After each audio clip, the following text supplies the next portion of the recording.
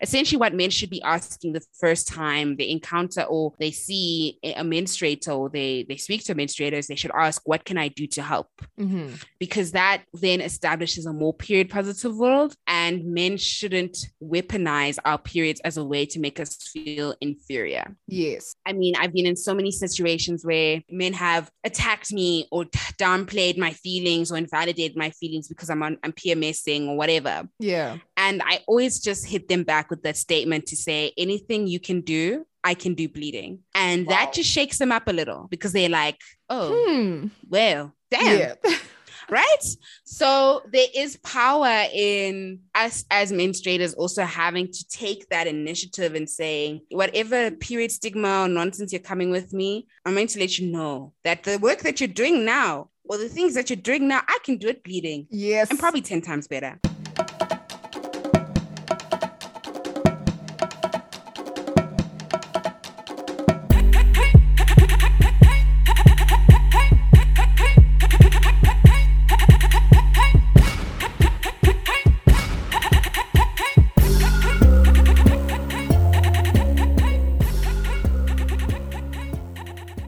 Hey, welcome to your favorite podcast of all time, Sakina Speaks. My name is Sakina Ishabani, and I'm your host, doing the absolute most on this platform where we come yet again to have the conversations that matter. And today's topic is aptly titled Menstruation Matters, right? Because pun intended, indeed, we're speaking about matters that circulate around menstruation and the perception that goes around menstruation, which is the major reason why we need to have this conversation today. And of course, because menstruation matters. Somebody you know is probably on their period right now. And of course, you came to the world through that very same process. So it's quite important that we need to clear up all the misconceptions, all the evil that surrounds this really beautiful process. Menstruation, right? The natural vaginal bleeding that occurs on a monthly basis that has been shunned, stigmatized, and tabooed throughout society through the propagation of various cultural and religious misconceptions, biological myths, and social vices that have tainted the pure process that precedes the birth of each and every single human being, even and more especially that of those that hate this dirty little secret so much. According to the Global Citizen Statistics, about 800 million people are menstruating every single day. That is about 26% of the global population that menstruates in general. Now, championing the fight against the stigmatization of menstruation on the global platforms such as TED Talks and many others, today I have the Honorable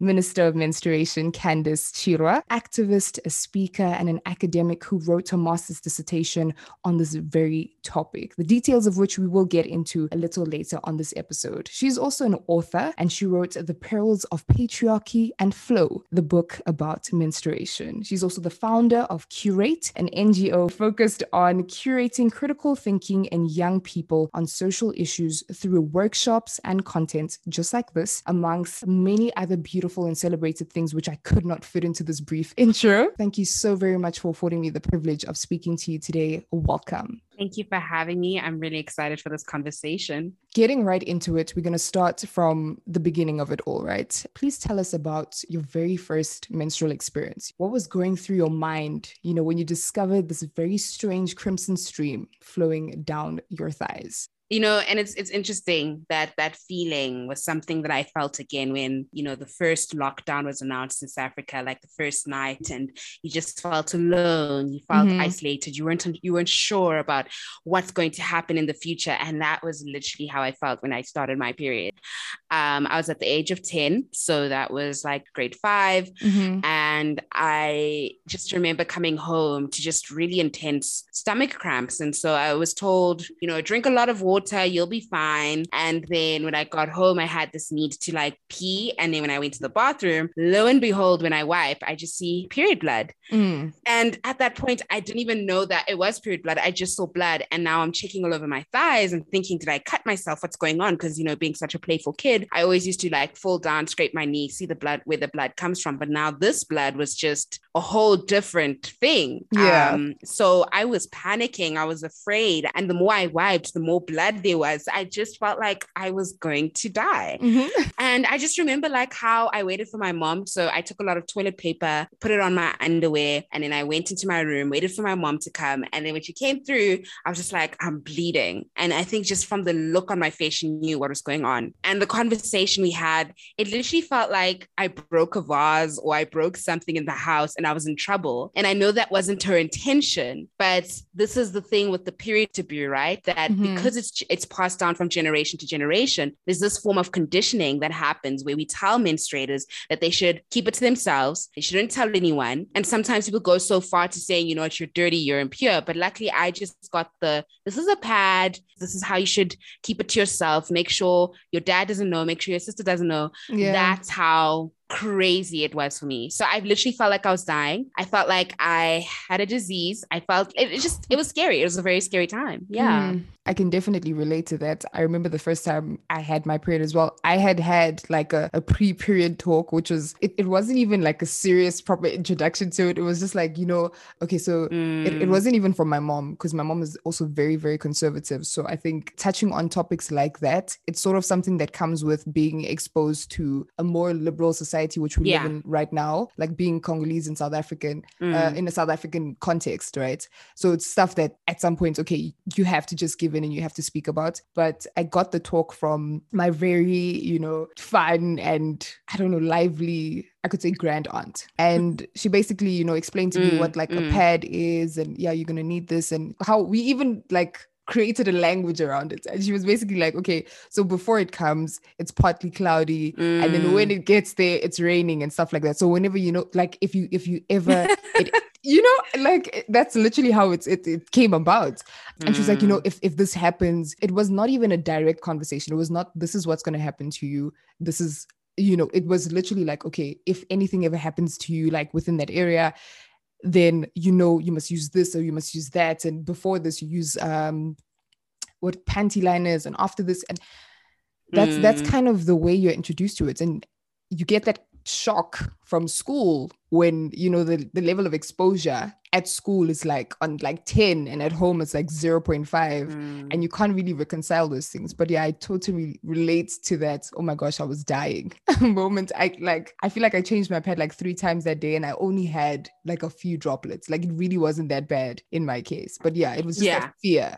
And I can relate. I think what is interesting about what you mentioned is that fear, and that is, it's a universal experience. It's something that, and I guess that's partly why I do the work that I do, to eradicate that fear, because I can't go about life knowing that people feel like they're going to die when I have this vast, I wouldn't say it's vast, but I have knowledge. And so if I know that it's normal, then let me at least take the work out to make sure it's normal. So yeah, it's interesting how different backgrounds, different stories, but we still have that universal common feeling of fear with a natural biological function. And that shouldn't be the case in society. Where did you then go after having that very awkward conversation with your mom, like further to discover exactly what was happening to you and understand, you know? You know, that is such an interesting question, because when I think about it, I had such an awkward relationship with my body, because at the same time, I'm going through puberty. And so I'm developing these huge nunga-nungas in my body. I'm the only girl in that time who's wearing a bra. So I can't really talk to my friends about it, because we're just like, what is a bra? What is it? So I'm not even going to talk to them about the fact that I'm bleeding once a month, you know? So it was a very scary time. And I think the only time I sort of understood from like a biological point of view what was going on was in biology in like grade 8 or 9. Yeah. And that was just like in a textbook that mentioned, this is what menstruation is. This is what you go through every month. Or this, not even you, it's just very objective. Like every month a woman will menstruate, and that's so cold. So like there's no form of acknowledgement, validation. And so I therefore understood what menstruation is from a biological point of view, but I still had a lot of questions about, you know, period products, different ways to manage my cramps. And these things were not addressed until until I literally started being a menstrual activist, which was at the age of 21. Wow. So that was about 11 years of just navigating my period with a sanitary pad, not really understanding from an empowered point of view that I menstruate because I'm not pregnant. And it was an awkward time. Mm-hmm. And so when I came across this knowledge, when I came across menstrual activism and unpacking period poverty, then I was like, wow, my period is much bigger than just me bleeding and my ovary and endometrial lining shedding itself. There are social elements to it. There are cultural elements to it. And I've experienced these elements, but I'm not speaking about them. And I can imagine that other people are not speaking about them too. So why are we not speaking about it? This just sort of triggered my TED talk, to say that the implications that the silence around our periods has major, consequences for human rights. Exactly. Access to education, access to health, access to dignity, to sanitation. So by us not talking openly about our periods, by being conditioned to remain silent, it has implications. And these implications usually lead to human rights violations. So yeah, I think that I just get so passionate about it because it's such an interesting cycle and such an interesting pattern. And I guess that's like my thing. Like as academics, I always used to look at academics and be like, why do you guys get so passionate about it? And then I found my expertise. So I'm like, yeah, I get it now. I'm so passionate about menstruation, I don't like my period. I'll be honest on this podcast. Yes. My period symptoms are bullying, but I understand why it needs to happen and I embrace it, So that's basically the work that I try to do, and in telling people to embrace it as well, and being period positive, that you can complain about your period, but from a point of you have that power and not people telling you, or subjecting you to be brainwashed to feel that your period is not normal. Yeah. Definitely. And thinking of that moment, that time, that very long moment that you had, 11 whole years of just navigating through this silently on your own, trying to discover these things. And then finally, that spark being ignited and birthing what a beautiful journey this is to basically liberating other women, that are also being conditioned to silence about this experience. I'm just thinking about how many women go without information about managing their periods, about managing their cramps, which is another thing. Like periods on its own is just one aspect of it, but like the cramps that come with it. And, there are also other misconceptions like, no, you shouldn't take pills for, it's just a lot. And it can get you very like worked up, very emotional. And that's why I get why when you finally found this thing, it was like, okay, now I get where all of this hype is, when academics write about this stuff, because it really is important that there's documented information about this. And so what kind of resources that you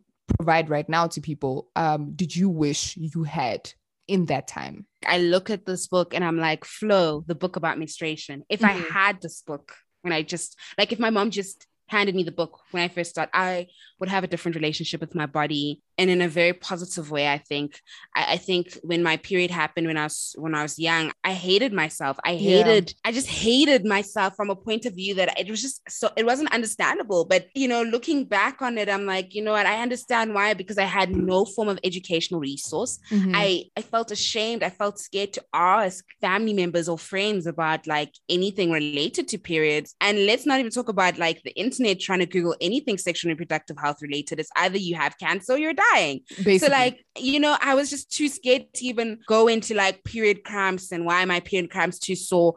I was just so scared. And so if I had Flow, the book about menstruation, or a person like the Minister of Menstruation in my day, I genuinely feel like my relationship with my body would have been so different. I would have felt more empowered. I would have felt more relieved that I don't feel like I'm dying every month. And I just understand what's happening. So yeah, I think for me, that's so important as to why I wrote Flow and contributed to Flow, simply because it's easier for parents, it's easier for teachers, it's easier for guardians, it's easier for teenagers, it's easier for people who don't, identify as women and girls who are considered to be menstruators to read this book and just feel validated and relate and understand and be empowered, informed, and just, it's a guide. It's that A to Z guide on periods. And that's what I felt like I needed. And so taking that opportunity to write this book and making sure that other young menstruators don't feel like they're going to die like I did it's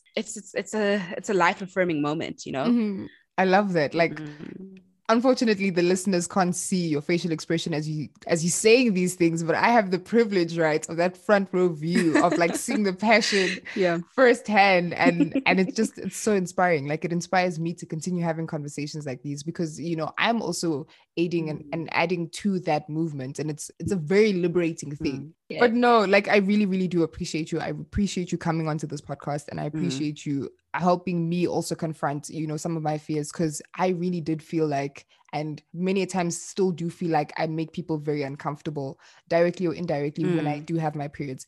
It's not something that you can articulate, and I'm 21 right now, but I still feel like I constantly have to be conscious, even when I'm not putting in that conscious effort. I am on high alert of whether I'm staining or whether there's like a smell coming. Like, it's literally just something that makes me very, very uncomfortable. And it's unfair to have this burden on yourself, when this is, just like you said, it's a process just to tell you that, there's nothing in the oven. Okay, you were still going strong, So it's sad, because I feel like this, and I am a lot more privileged than many of the people, like the menstruators in India, for example, some of them in Venezuela, where, you're banished to a whole shed because you're unclean, you're unpure, you can't touch anything, you can't cook, you can't be around people, so it's really, really sad when you have these conversations like this, and you realize, oh snap, like, I am technically in a privileged position, and I still feel like I'm carrying the world on my shoulders because I happen to be bleeding. Now, what about the people that don't even have this information, that don't have this choice, that don't have this platform? The assumption is that period poverty affects those who don't have the money or come from low to middle income communities, which is partially true. But I've been in workshops where even the most affluent of menstruators still don't know what a menstrual cup is, still don't understand why they can't swim in the ocean on their period, because period stigma, period taboo does not discriminate. It has no race, no creed, no social class. It exists throughout, even within religion, And I think what's so interesting for me is that I've been grateful or rather privileged in the work that I do, that I can speak to different scenarios from different backgrounds, from different religions, and just overall conclude that we're not openly speaking about menstruation enough, because all of this information, like you rightly said, comes from a place of misinformation. It's basically fake news.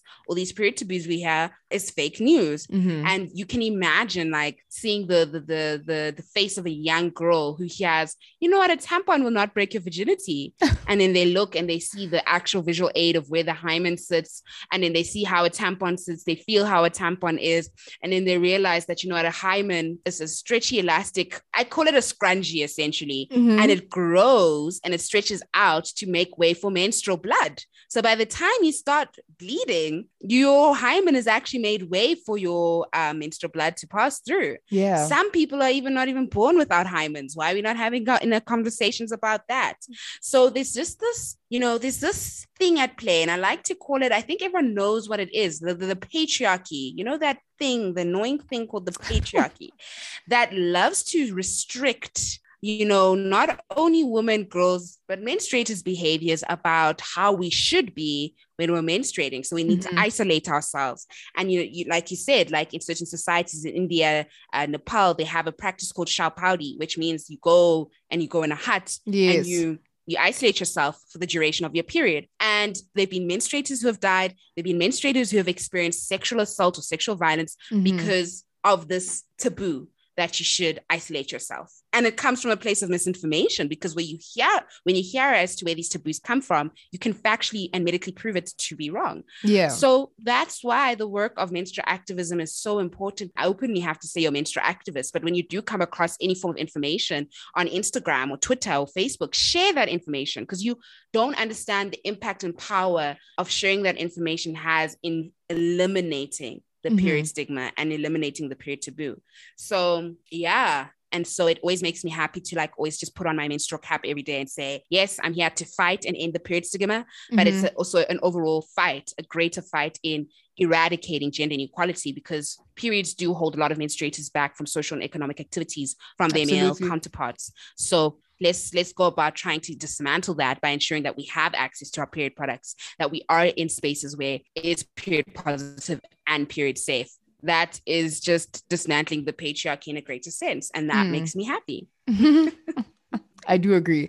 Funny enough, though, I actually came across this one video where this gentleman was explaining that, like he took the dictionary definition of patriarchy, which is basically just a system which is headed by males. And he was like, okay, no, but we have to separate the connotation that comes with the patriarchy from the patriarchy, because literally like a matriarch, that is a female head of the home, for example, and then the patriarchy would obviously be the male so when he said that, I was like, oh snap, that actually makes sense. But unfortunately, it's been tainted by such an abuse of power by these male heads that unfortunately the whole system just seems like we need to just remove this entire thing and restart, because clearly it's not working for any of us, including the very same males that are heading it.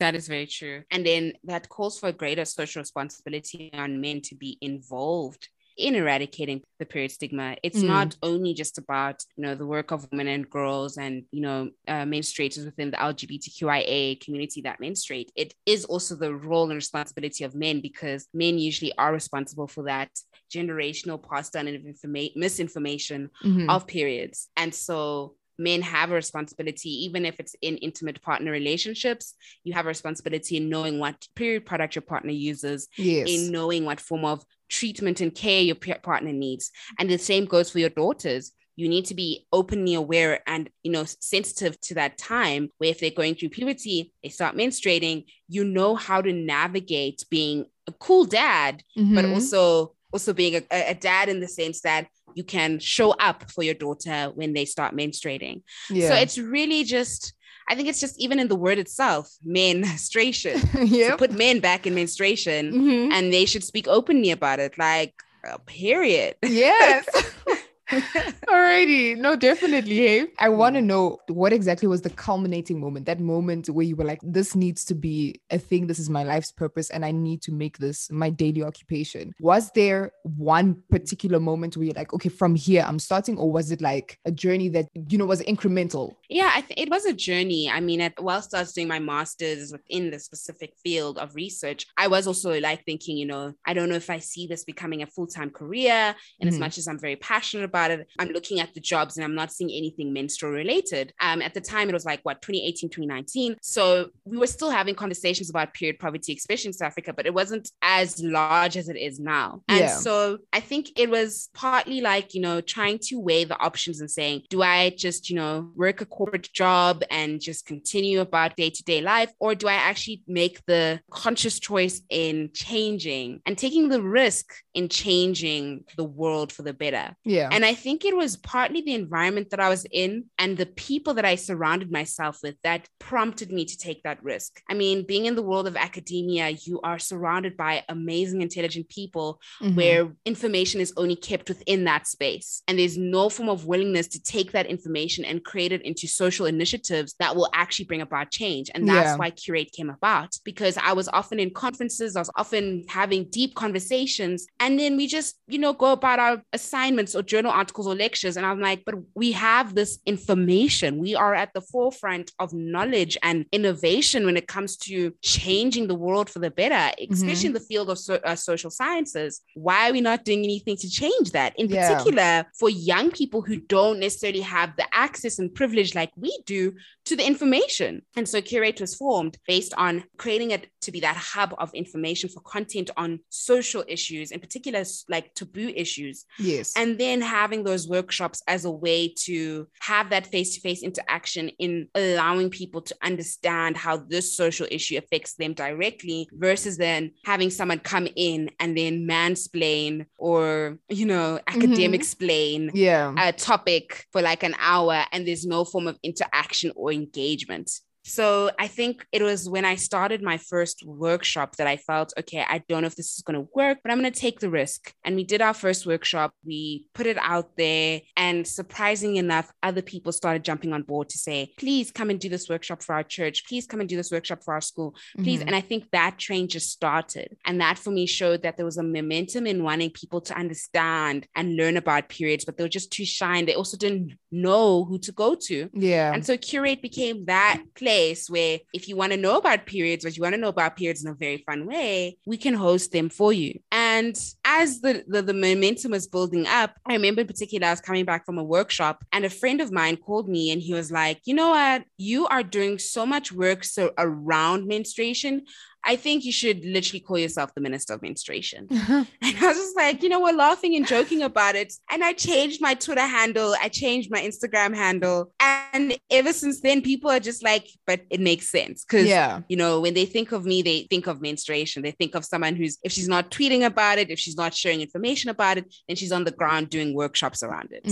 And so I think what I never underestimate is the timing of the universe, just aligning yourselves deeper to a purpose. And I think, one should never, ever invalidate the frustration or the feelings they feel when it comes to a specific passion or specific topic that gets them upset and they feel like enough is being done. And I always just say this, as individuals, we all have a social responsibility in changing our communities for the better, even if it is making sandwiches every Sunday. Absolutely. Or teaching young people on mathematics. We still have that collective social responsibility in changing the world because we only have each other at the end of the day, and I think that all have kindness. And even if it's choose that.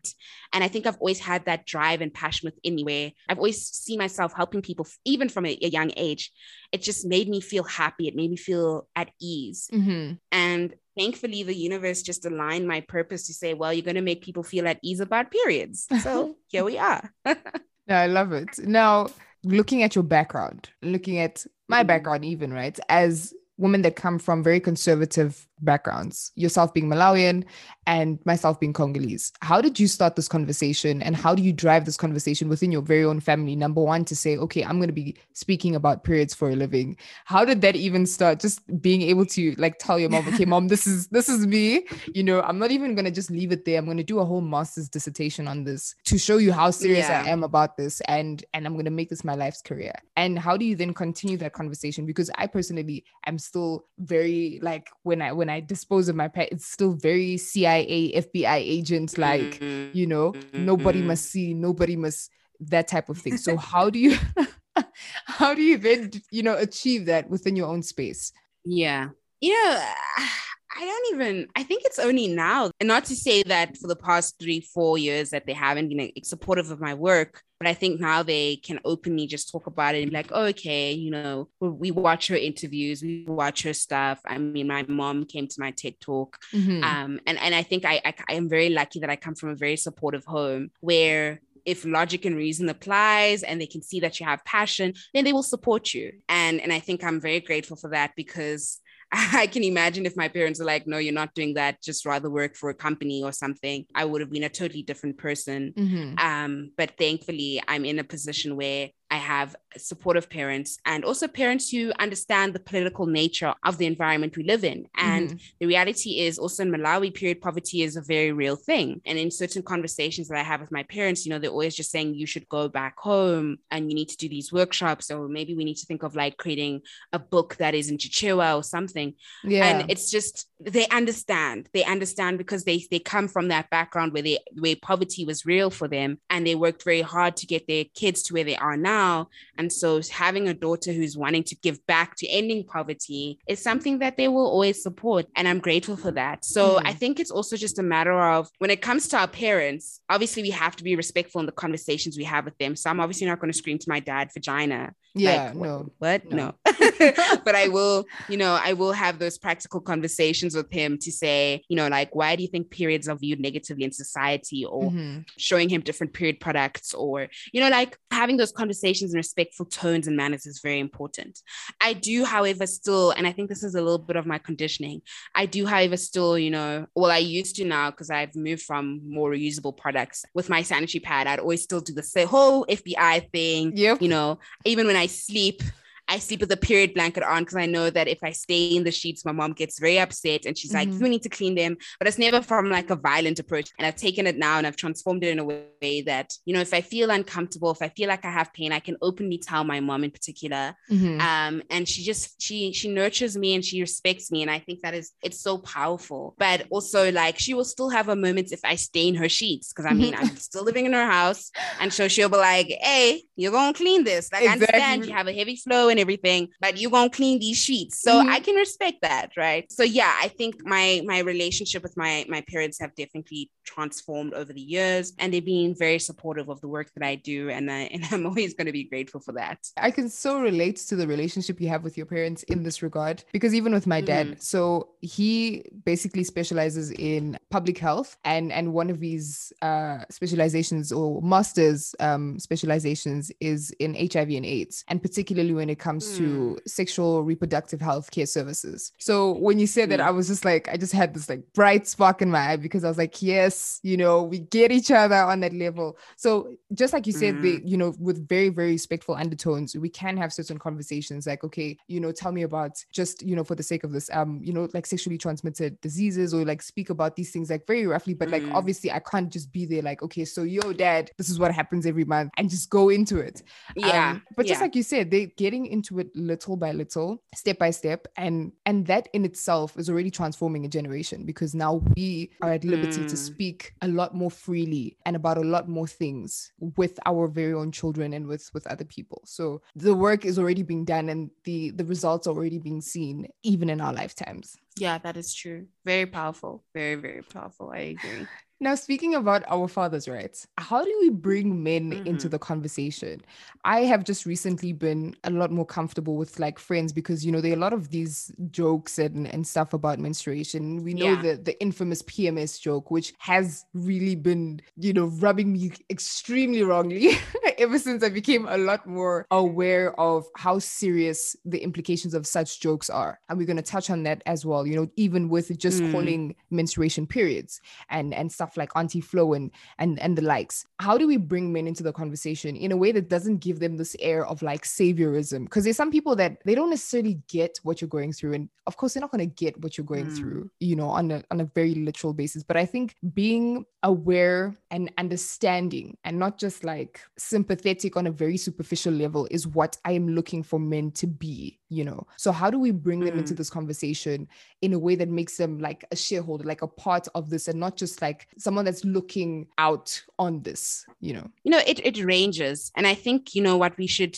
get rid of the assumption is that men don't want to know about periods. There are men who are genuinely curious to understand what periods are, friends, brothers who are genuinely always curious and interested to know like what happens every month. They can see physically how it impacts the emotional aspects of our periods. So I think with men, what is important is, yes, definitely remove that savior complex. But I will say that it is very, very attractive when a guy knows about periods. I won't lie. I'm just putting out there. When a guy is just like, yeah, so I heard about a tampon and the heavy flow, medium flow. Yeah, I know about endometriosis. It's like you took out the time to learn about these things. You actually, about something that doesn't impact you directly, but you're like, I'm going to make it impact me directly because I should know about it. Yes. But besides that, I think what is important is that the work and responsibility shouldn't be on us as menstruators. I genuinely feel like we can make the information widely available. We can say, read this book, that book, watch this video, go there. The Minister of Menstruation can make a whole thread and has made a lot of threads for men about how they can be menstrual allies. But there's only so much pulling you can do they say you can pull the animal to the water, but you can't let them drink, you know, something like that. And I think what's important there is that there needs to be a willingness and initiative from the men to learn. So obviously in my work as a menstrual activist is not to be dismissive of men in this regard, but just to say that men, you genuinely should be wanting to learn about periods, even though it might not impact you. You have a responsibility to know about them. And you can start off by asking menstruators in your lives, your sisters, your girlfriends, you know, I have heard about this period thing, but how does it impact you? And what would you like from me that I can help to make your period little bit easier month to month. Essentially, what men should be asking the first time they encounter or they see a menstruator or they speak to menstruators, they should ask, what can I do to help? Mm-hmm. Because that then establishes a more period positive world, and men shouldn't weaponize our periods as a way to make us feel inferior. Yes. I mean, I've been in so many situations where men have attacked me or downplayed my feelings or invalidated my feelings because I'm PMSing or whatever. Yeah. And I always just hit them back with that statement to say, anything you can do, I can do bleeding. And that just shakes them up a little because they're like, oh, well, damn. Yeah. Right? So there is power in us as menstruators also having to take that initiative and saying, whatever period stigma or nonsense you're coming with me, I'm going to let you know that the work that you're doing now, or the things that you're doing now, I can do it bleeding. Yes. And probably 10 times better. If you're going to come to me correctly, essentially, is what I'm saying. But yes. No, I think it's important that men do get involved in menstruation, even if it's volunteering, even if it's donating pads, even if it's buying the book Flow, yes. the book about menstruation, #support local authors. Do that and read about it, learn about it, and just advocate for a more period positive world. Yeah. Absolutely. I mean, that's literally like music to my ears. Like it just do that. Just ask how you can help. Don't be like, no, she's PMSing. Don't like now start telling me how I am and how I'm feeling, because it's only going to aggravate the situation and just take us backwards, in this journey to making all of us just seem normal. Like we really are normal. It's just a normal biological process. When a baby happens, I don't understand why you don't shun us and put us in a shed as well. You know what I mean? It's just literally the one of the but yeah, I mean, it just brings me back to this one podcast episode I was listening to, and I just realized that so many social concepts and constructs that we have not defined for ourselves, and so we find ourselves now unpacking so much that it almost seems like we lost. There's just so much that we have had, imposed on us.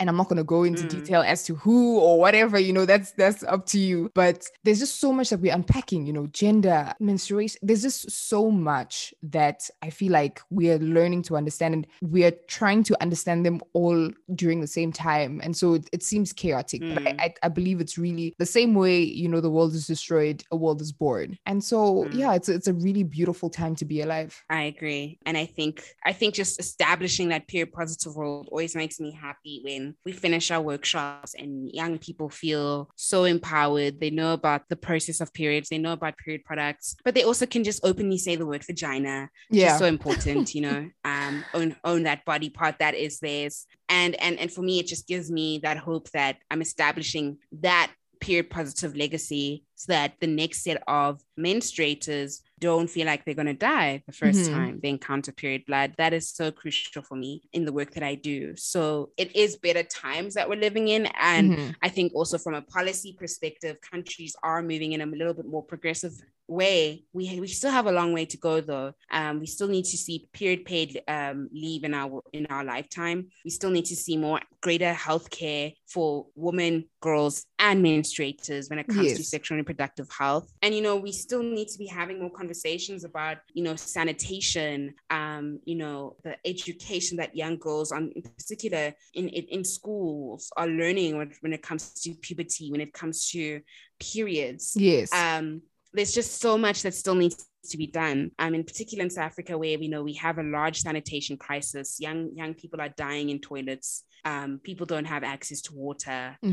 It's a lot. There's a lot of work that needs to be done. But I'm hopeful for the fact that we're moving in the right direction because everyone can openly talk about periods and there's no form of stigma attached to it, which is positive for me. And that's definitely beautiful. And it's just like I usually do say on the podcast, that's the reason why I have Sakina Speaks, is so that we can start and create change from a conversation. The fact that we're speaking about this now means we've taken a very big leap forward, from the centuries that have passed where we've been silenced and conditioned to silence. So we just need to keep the conversation going, because it's through that actions will be born, thought processes and things that will kick things into motion, and that will, then foster a better society. society for us all. That now brings me to, since we're speaking about, how we speak about this, because now we just speaking about this, we're taking baby steps here. We're probably crawling. We haven't even started walking when it comes to the discourse of menstruation. Let's address the language that we use to speak about menstruation. Right now, we're starting to like hold on to tables,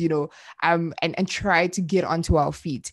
And with that, it will be very important to then take into account how we speak about this. And that will bring me to the infamous titles, right? Period is fairly neutral for now. But then you have, Auntie Flo, the Red Tide, Crimson Tide, you have all of those we laugh about them. Like the example that I gave at the very beginning, it's raining now, it's partly cloudy, sunny, things like that. Like, what are some of the adverse, and they're very subtle, but like unnoticed effects and negative effects in particular of using such euphemisms for menstruation? Often the first response you get when you say any of those things, Aunt Flo, Code Red, Shark Week, Strawberry Jam, 4th Street Wine, like all these long, Russia has invaded. There's so many. Is that people tend to laugh. And what that does is it removes the form of seriousness that are our periods. Using those euphemisms will conflate with the fact that, if she's just calling it Aunt Flo, then it isn't so bad. Meanwhile, menstruator has like intense period cramps, experiences really bad period brain in terms of like, fluctuation of hormones, which affects your fatigue, etc. Like, you're going through a lot, but you're out here calling it like Russia has invaded, and therefore non-menstruators usually will then just laugh at it and not take it seriously. And then when you do have that moment where you want to complain or voice your concerns about your period cramps, then they'll be like, but didn't you just call it Aunt Flo? It's not serious, right? So it removes the seriousness around it. And I think there's also a greater responsibility that corporates have in the representation of our periods in these adverts. I don't know how many times I've seen like a menstruator wearing the tightest of jeans, getting out of bed, and then like living their best life on their period. That? No. It's like, and then to mix it up, they have blue blood, and it's like, oh, okay. Blue blood, sure. And what that does for non-menstruators, that then they'll be like, oh, well, her period's nothing then. Her period is a great jolly time. Her wearing skinny jeans, chilling with her mates. Meanwhile, Candace is in bed with her period blankets, hot water bottle on stomach, chocolate on the other side. Like, it's a lot. So the euphemisms takes away from the seriousness of our periods. And that's why it's just always important to call it what it is, a period, menstruation. There's so much power in saying that. Oftentimes, I will jokingly say Aunt Flo is here to visit, but that's because I am aware, I'm coming from a point of I'm socially aware that my euphemisms will oftentimes remove the seriousness. But if I'm feeling like I want to be playful on my Twitter, then I can.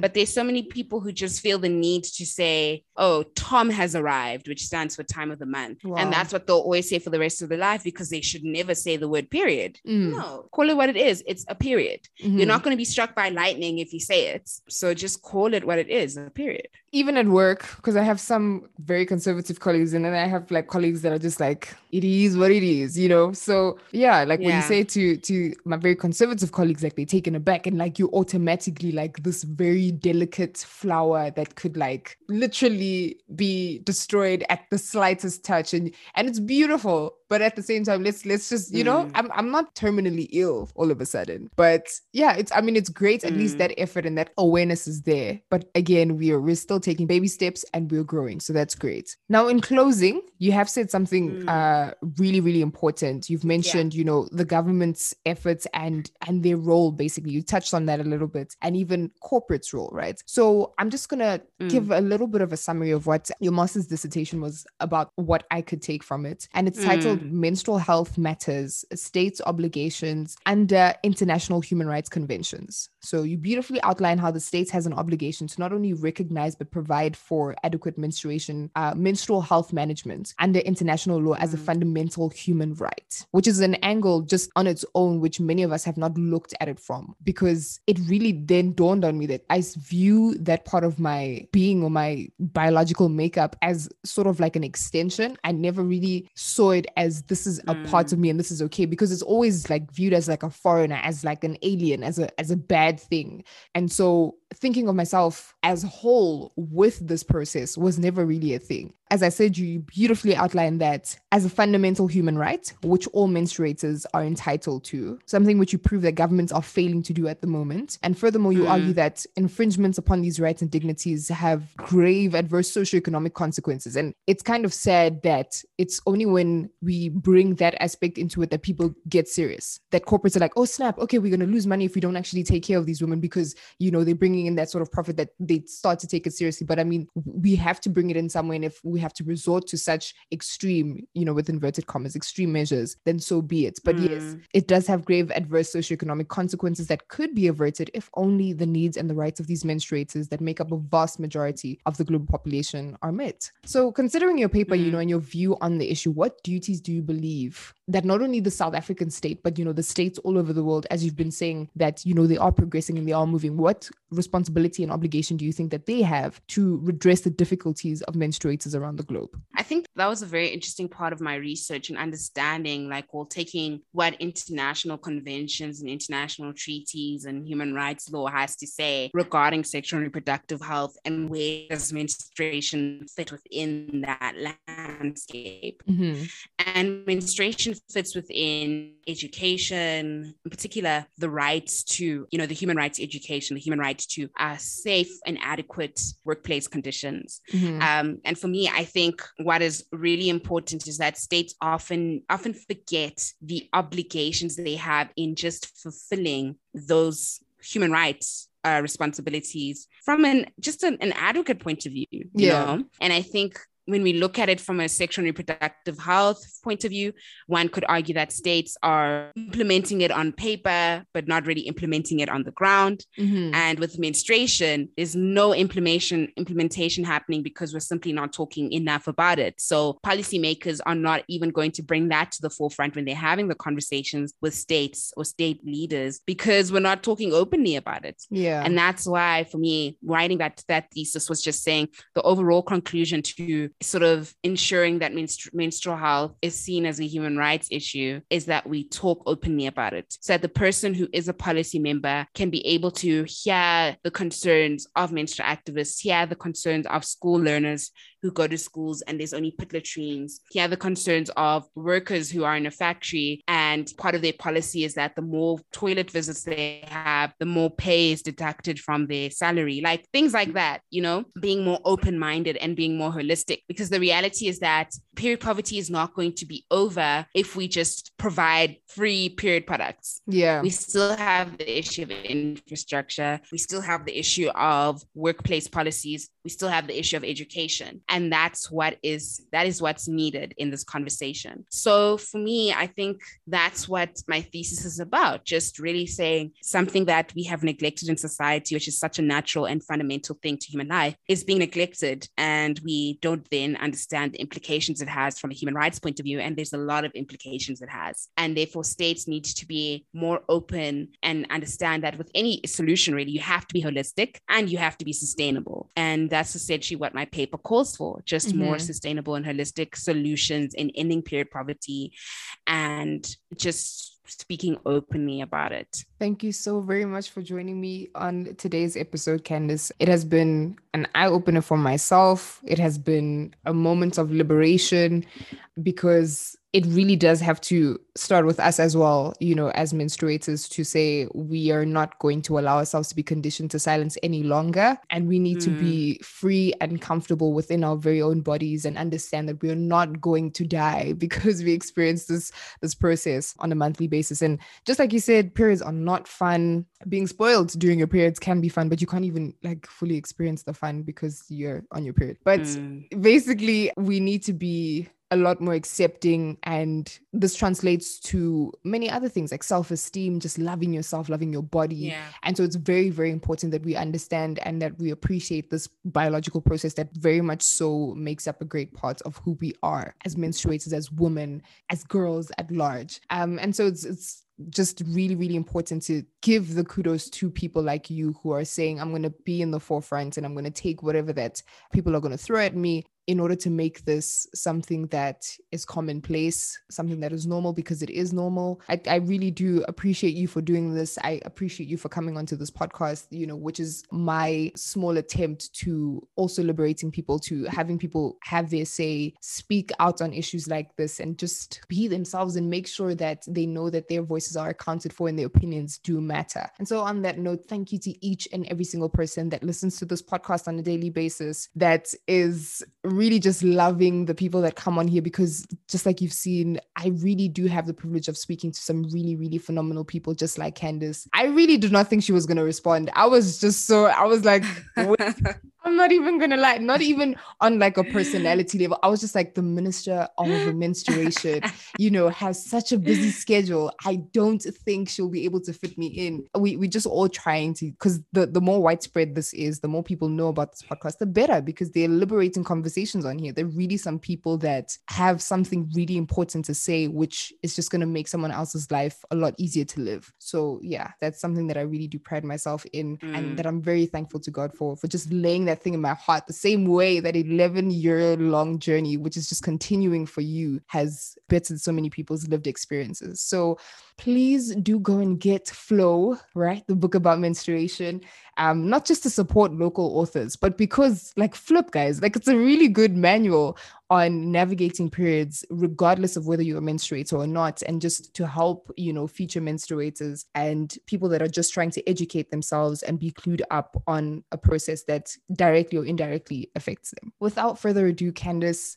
thank you. Can't thank you enough. Thank you. Thank you for having me. I really do appreciate it. Thank you so much. Right. So take care, stay blessed, and continue keeping the conversation going. Do go on to Instagram, Twitter, and spam the Minister of Menstruation, because she does have, a lot of very informative threads. She has a lot of really good interviews. Like I mentioned, the TED Talk that she did, very informative, and you can really get the gist of it, because she says it in a way that you will understand, in a way that you don't feel like an outsider, in a way that you will be able to feel included and learn as much as you possibly can. Her BBC interview as well, debunking some of the myths that are surrounding menstruation, is a really good listen as well. So what I'm basically trying to say is get to her page and listen to the conversations that she's having with other people on the podcast that she's having as well. And yeah, come back to the Sakina Speaks podcast, because these are the types of conversations that you should expect to have more and more as we grow, as you keep the conversation going, as these conversations make that change that we're really looking forward to. So stay blessed, take care. Mwah. Sakina has spoken.